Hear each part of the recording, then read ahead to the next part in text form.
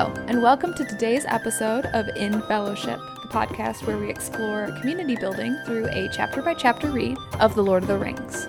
My name is Anna. And my name is Ellen. And in today's episode, we are discussing Book 4, Chapter 4 of Herbs and Stewed Rabbit, exploring patience in community.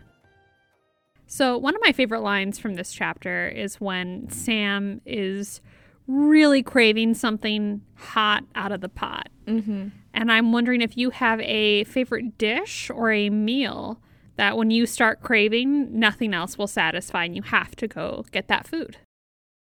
Oof. I would say that anytime I'm craving something, there are very few substitutes that satiate that need. In particular, I'm trying to think of maybe perhaps what I craved last.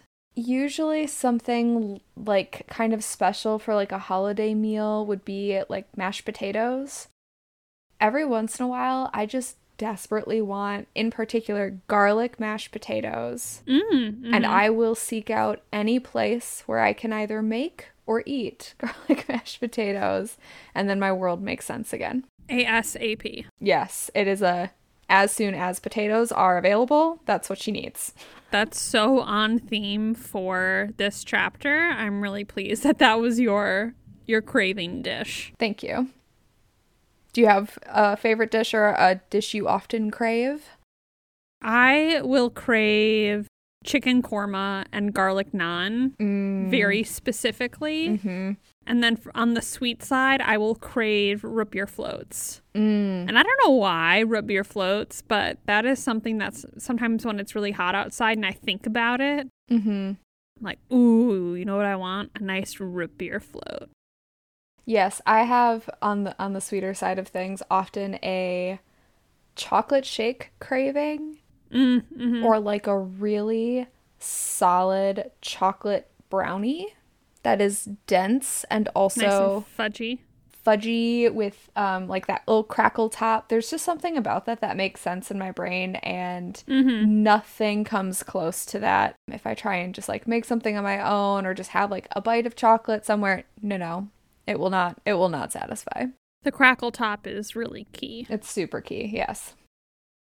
Well, now that we're thoroughly hungry, I am impatient to hear what story you've brought for us today. Please, take it away. Well, I can't wait for your interjections with this story because it is one that we have told many a time, much to my chagrin. But it is the story of me learning to drive Mildred.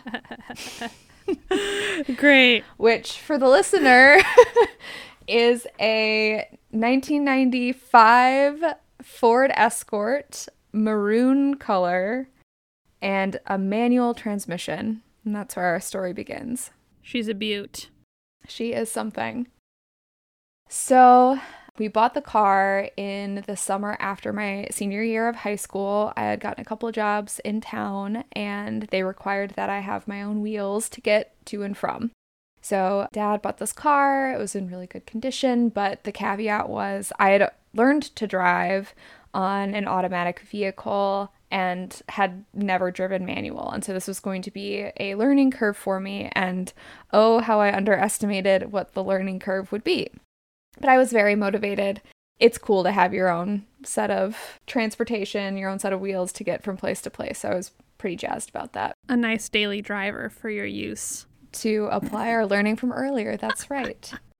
And our dad was the one who taught me almost exclusively. So it felt like it took me months to learn, and that often involved going to a nearby parking lot to our home. The same parking lot where I had learned to drive just generally, and stopping and starting mostly. I could shift in once we were in gear to other gears. It was that from like a dead stop to rolling, could not figure that out. The story is really not about my patience at all because I was deeply impatient with myself to learn this, but was in fact about Dad's patience with me. Because I don't know how many times we went to that parking lot. It was almost exclusively a struggle. He drove stick as most of his life or most of his vehicles. And so he, very unhelpfully to my learner brain, was like, you'll just feel where the clutch engages or disengages. And then you'll know to shift at around that time and to then press the gas pedal and the car will move. And as he's explaining this to me, I'm like, I have absolutely no idea where this clutch disengages. I don't know what I'm doing. What does it feel like? I don't know. And I don't know how many times he said that phrase to me, but he was so patient with the fact that I could not figure this out. I remember one time we were in the parking lot and I was having a meltdown because he had said to me, you'll just feel it. And I was like, I don't know what's happening. And then I was frustrated. So I started to cry. And as I'm sitting there in the parking lot, weeping over my inability to learn this, we get approached by someone who like lives in the neighborhood, is on a walk, comes up to the side of the car, starts talking to Dad. Dad keeps it cool and collected, oh, hey, how's it going? Yep, we're just out here driving. I'm trying to pull it together by looking through the other window. And then like sent him on his walk, and Dad just turned to me and was like, okay, are we ready to try again? And listener, I really was not ready to try again, but like, had he not been so patient and so encouraging and sometimes pushy about me figuring this out because I needed to get myself to my job, I would absolutely not have learned to drive this car. The moral of the story is, and sort of the spoiler of the story is, I did actually learn how to drive this vehicle, but poorly for like the first, I don't know, month and a half that I drove this vehicle at least. I squealed the tires just about every time that I would go from a stop to a start. So in my 18-year-old brain, the solution was to stop as little as possible. So my route to work involved the least amount of stoplights possible, the least amount of actual stop signs possible, many back roads. So it was a little bit of a longer commute, but figured it out eventually. And on another podcast and another day, we could go more in depth to all of the moments where I stalled the car in key intersections with police intervention in places where I should not have stalled it at all. But I did eventually learn to drive this vehicle, and it was because Dad put forth such a patient effort in assisting me with this learning process. So Dad, if you're listening, thanks for being super patient. What a great story of patience, and I love that it has a happy ending where everybody learns how to drive the car makes it through in one piece, and you ride off into the sunset one day in your very own automatic vehicle. Right. And I will say, since then, I have enjoyed driving a manual transmission, but the process to get there was slow and non-linear, for sure. It's a life skill, Now you can rent any vehicle. That's what Dad would say. That was usually his incentive, is like, you could rent any vehicle. Mm-hmm. Next time you're in Europe, you can rent a manual. I can drive all of the cool vintage American muscle cars, probably. Mm-hmm. It's just exciting stuff. So as an 18-year-old who had no interest in cars at all, not a big driver, pun intended, for me, but it was an option that was going to be available, as Dad had communicated.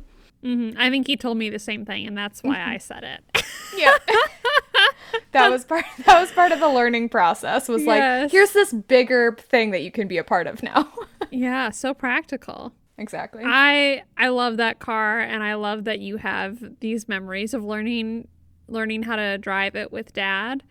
I think there's something there, and maybe more patience is available the deeper the relationship.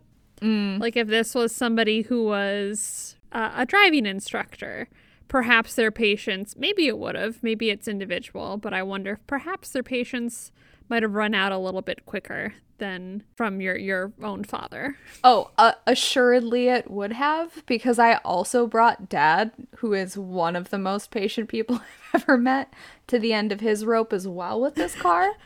So that's my claim to fame with this vehicle. But it might have been that with a different instructor, I might have learned more quickly for fear that they would bail on the lessons because they were not as patient as Dad was.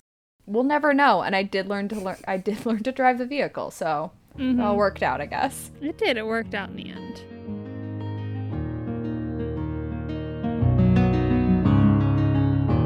I'm wondering if we could shift into the events of the chapter so you can lay the groundwork for us. Yes, and I am so excited to talk about this chapter because we meet one of my favorite characters from the book. Hot take. Faramir. Love Faramir. So, this chapter begins with Gollum, Sam, and Frodo making it to Ithilien, which is this place that's in the grasp of the Dark Lord. It's Mordor adjacent, but it's still a very beautiful place, and there is some deep magic running in there that's preventing it from decaying as quickly as the rest of the lands that they've traveled through. So they come to this beautiful forest, and they decide to rest, have some water, and while Frodo is sleeping, Sam asks Gollum to go catch some rabbits, which Gollum does, and Sam uses them to make a stew, which him and Frodo share. Gollum, of course, does not want any part of a cooked meat. Unfortunately, in his joy in eating this stew, Sam forgets to put out the fire, and it catches onto a fern and starts creating some smoke. This smoke, instead of attracting an orc, which was Sam's concern since they are in the land of the enemy, it attracts the Rangers of Ithilien.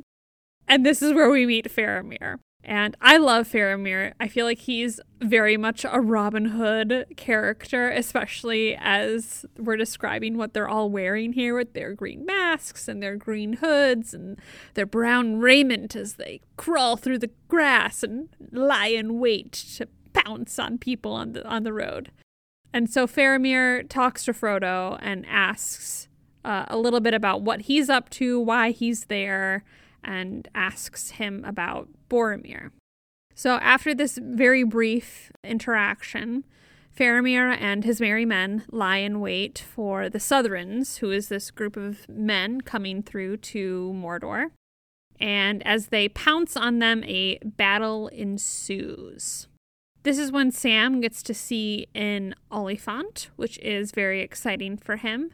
And then after the battle, which Faramir wins, Sam goes to sleep, and he is either promised and or threatened with having to go with Captain Faramir on the morrow instead of being allowed to continue forward, him and Frodo, as originally planned. That's the chapter. This chapter is so good. I had not remembered sort of the sequence of events that happened particularly in this chapter, and I was so thrilled to get just like a little skosh of action from our friends Faramir and company, and that it kind of moved the pace of the chapter up a little bit, moving from that sort of waiting stage into that, oh, we're encountering new people stage, and there was a lot less doom and gloom from the landscape. So all in all, really enjoyed this chapter. Yeah, there was that like full page of all of the different plants that they found. I'm like, are these real? Are these made up plants? I don't know. I know. Some of them I felt like I recognized, and some of them I was not prepared to internet search. So right. Yeah. But no, this chapter was a joy, and I can't wait for the next chapter because we get more Faramir, and I get to talk about more of my thesis on why he is so much better in the book than he is in the movie. Get ready. I'll bring a PowerPoint slide. That will be great for our listeners. Yeah, everyone loves a visual joke in an audio medium. I am thrilled. That's right. So in this glorious chapter, we are looking for moments of patience.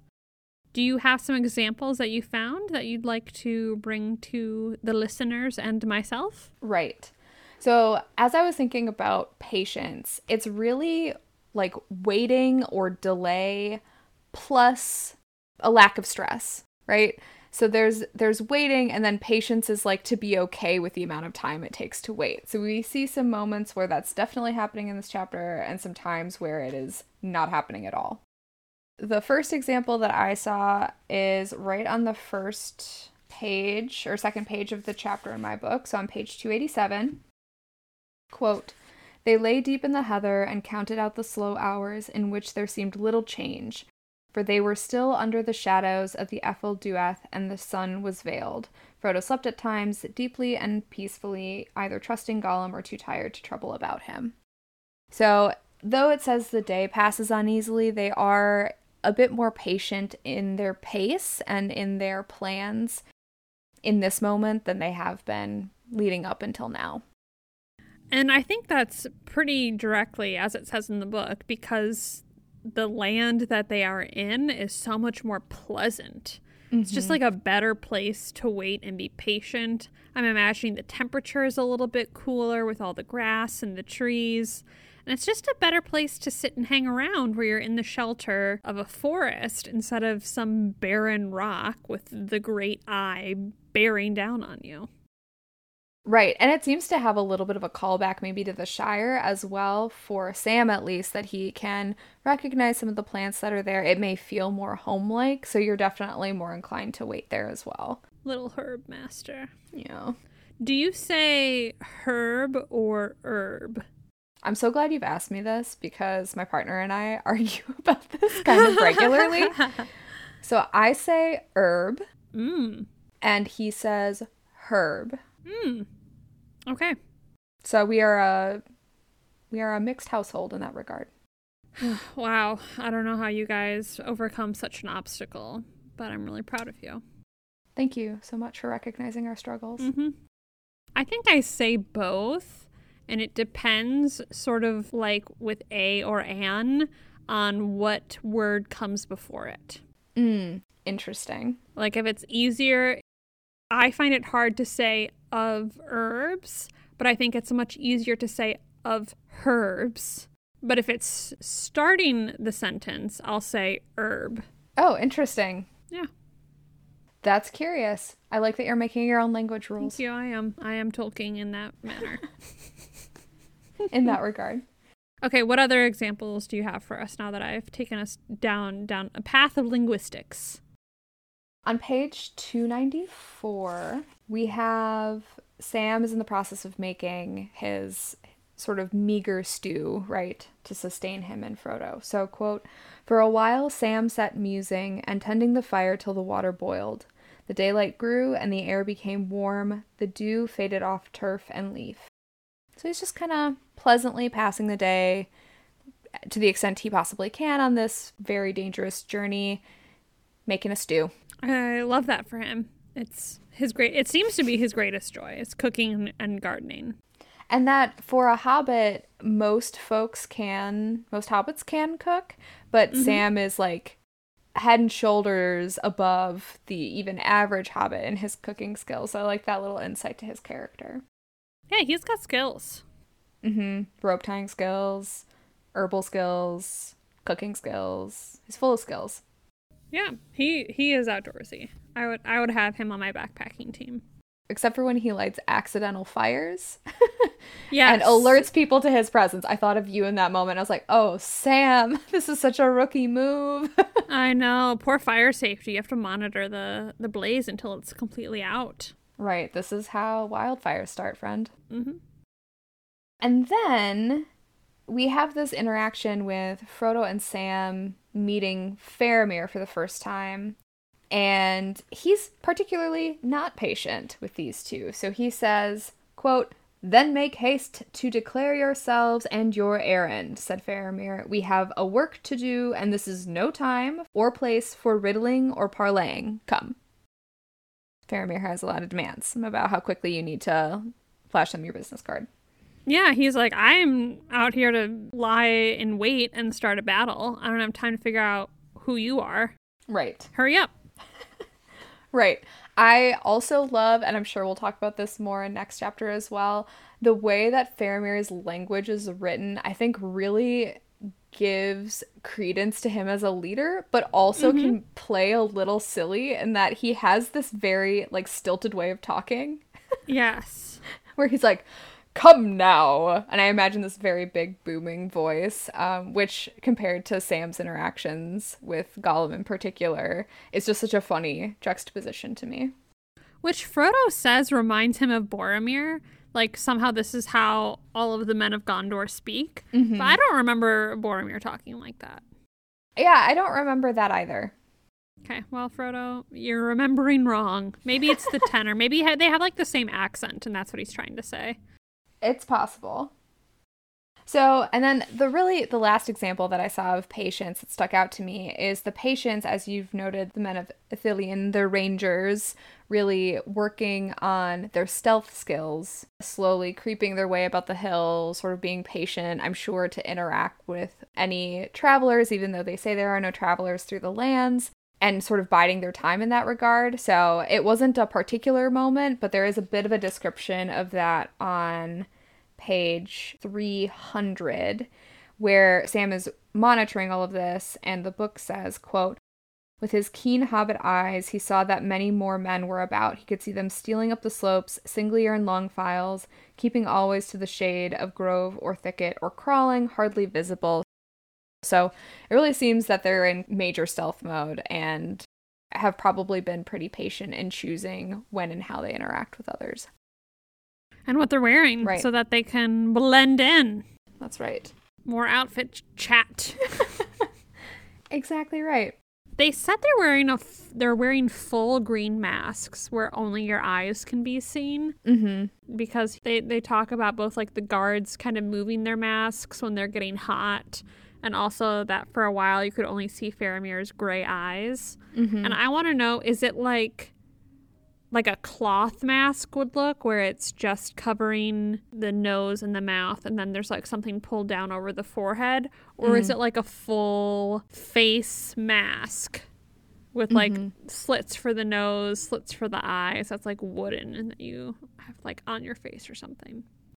I have to imagine something more similar to that first description you gave, right, just from a pragmatic standpoint. It would seem too cumbersome to, like, be stealthing about in a wood mask, but also, like, I feel like that would keep you from having good peripheral vision, because you have that density of wood that you wouldn't with a fabric, and those wouldn't feel as easily, like, put on and or even if off. it's like a thicker leather or something that's just in the shape of a face. I feel like tying something over your head like that would not be as easy as pulling up a mask over your nose.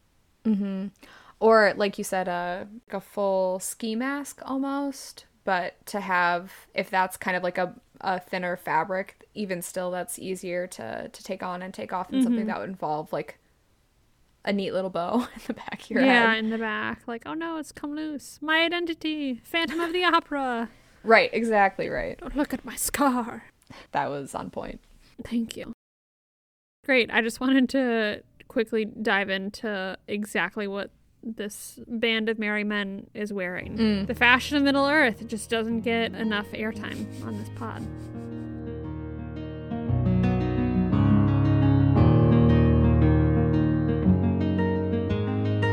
Thank you for bringing those examples. I feel like we got to dive into the chapter a bit deeper. And honestly, as I was reading it, I thought, man, I have no idea what examples Anna's going to bring with this theme.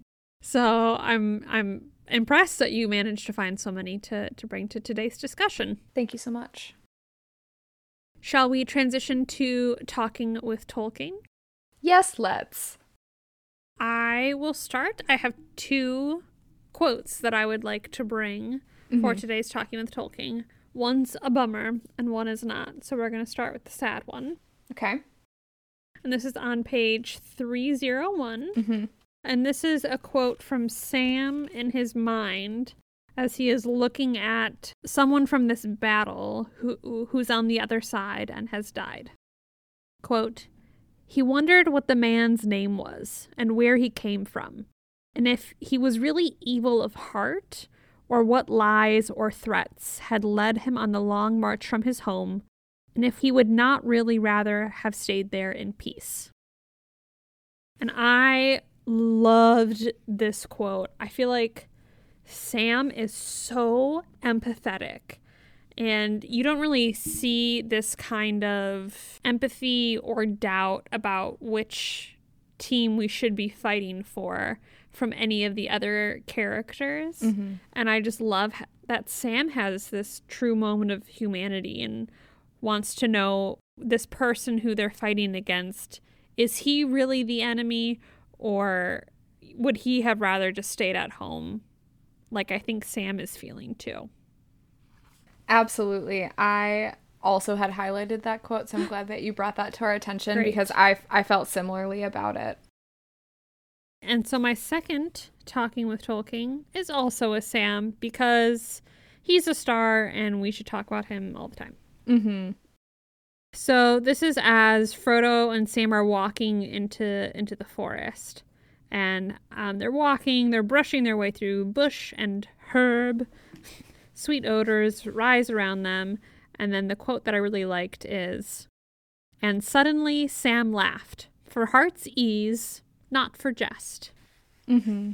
And I love this phrase, "for heart's ease," because it's so much more descriptive than "for relief," which I think is what we're saying he's laughing from, but it's just a little bit different. It's like the weight off your shoulder, a beautiful surrounding, and heart's ease. And Sam just lets out a laugh, and I love that. It sounds nice. I mean, I think it is a little bit later noted that he kind of remembers the peril of the journey, but just to have that little moment of reprieve is so important to sustain him, probably in the same way that the stewed rabbit and a little rest offer their physical exhaustion. So too does this like beautiful landscape offer a little reprieve for their mental well-being. Those are good ones. What quotes did you bring? So I had two in addition to the one that you had already covered. One is on page 294, and as you can imagine, it's a very famous quote from this chapter, which is Gollum saying to Sam, "What's taters, precious, eh? What's taters?" And Sam responds, "Potatoes," said Sam. The gaffer's delight and rare good ballast for an empty belly. I love this. It made me think of the Potatoes remix. Boil 'em, mash 'em, stick 'em in a stew. Which I listened to in preparation for today's recording, which we will link on our Twitter feed. It's just so good. I was so thrilled to come across that in the reading. I'm glad you highlighted that. I had forgotten that was in this chapter, and what a shame on my part. We need to highlight this. It's so good. And then the other is kind of what I said earlier about how Faramir has this kind of old Englishy way of speaking. It's a little stilted compared to the informality of Gollum and Sam and Frodo. And I thought one quote notably stood out for that. It's Faramir and Frodo talking about kind of what's going on, why Faramir needs their identities like so quickly, and Faramir says to Frodo, "You're in danger, right? Like, you can't have gone very far as you are now because there's too much going on." So, the quote is, quote, "There will be hard hand strokes nigh at hand ere the day is full." And I loved it so much. It's like, what are you saying? Right. Like, okay, there's gonna be a fight later. Got it. Mm-hmm. We're gonna rumble. Buckle up. There is some evil guy snapping happening in the distance. We're gonna rumble later. And he said it funnily, and I liked it. Yeah, I think it's a little bit pointing to how separate Gondor has been from the rest of the men in Middle-earth. Right. And we'll get way more into that later, but they're like in a little island down there, and it's like their language has not evolved along with everybody else's. It also feels like a status signifier to me, that because they just seem to really hold to this idea of like they are royaler than all the other royalty in all these other lands and with all these other peoples, and that their language seems to also, as he interacts with other people, right, seems to reflect on that status of like, I hold myself in pretty high regard, and that's why I show up the way that I do. So I'm definitely interested in our deep dive next chapter. Yes, I am ready to come to Faramir's defense for the remainder of the books. I am just thrilled. Well, so now that we have gone through the examples of today's theme and we've each gotten to share our Talking with Tolkien, all that's left is for you to bring us an action item. What do you have for us today that will help strengthen our communities? It's pretty simple this week. It's just to take a breath in a moment where you're feeling strained or you're feeling impatient. Take a breath. Remember everything is temporary, and to be patient. I love that. I could do more of it. I'm really bad at it. Yeah, so I thought I would bring that to our attention because I need to practice it for sure.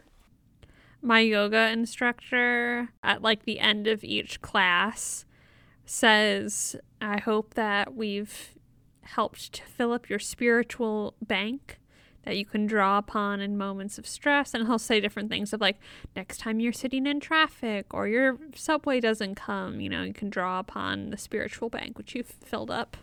Mm-hmm. And I've always loved that visual, and this is reminding me of that, of like, remember that there is inner strength and rest that you can find and you can draw upon in moments when you need a breath. Right. Exactly right. And like, I think about, how many times like the world calls us to be faster or be stronger or to do more. And sometimes that means we move around our worlds and our communities on autopilot. I think a breath really interrupts that tendency, at least for me, and reminds me to go, okay, what are we doing here? What's the ultimate goal? And why am I mad now about this when it's really not that important because it's going to last for 15 seconds? Let's move on. Mm-hmm. Well, thank you for this action item and for another excellent discussion. You are most welcome. Today's podcast was brought to you by Potatoes. Our music is by Robert Zahn and Simon Dom.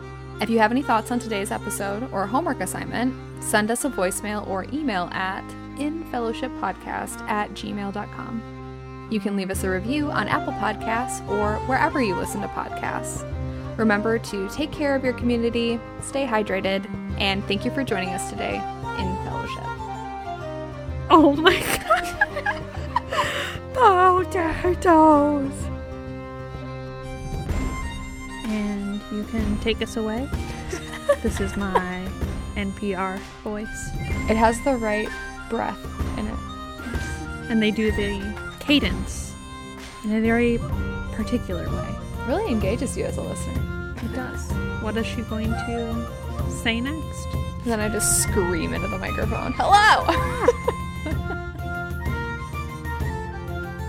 I feel strongly that a cloak is a much nicer option in these spaces than it would seem practical in just the regular world. And so I'm very envious that a cloak here is much more tactical than it would be like, say, for me to go to the grocery store.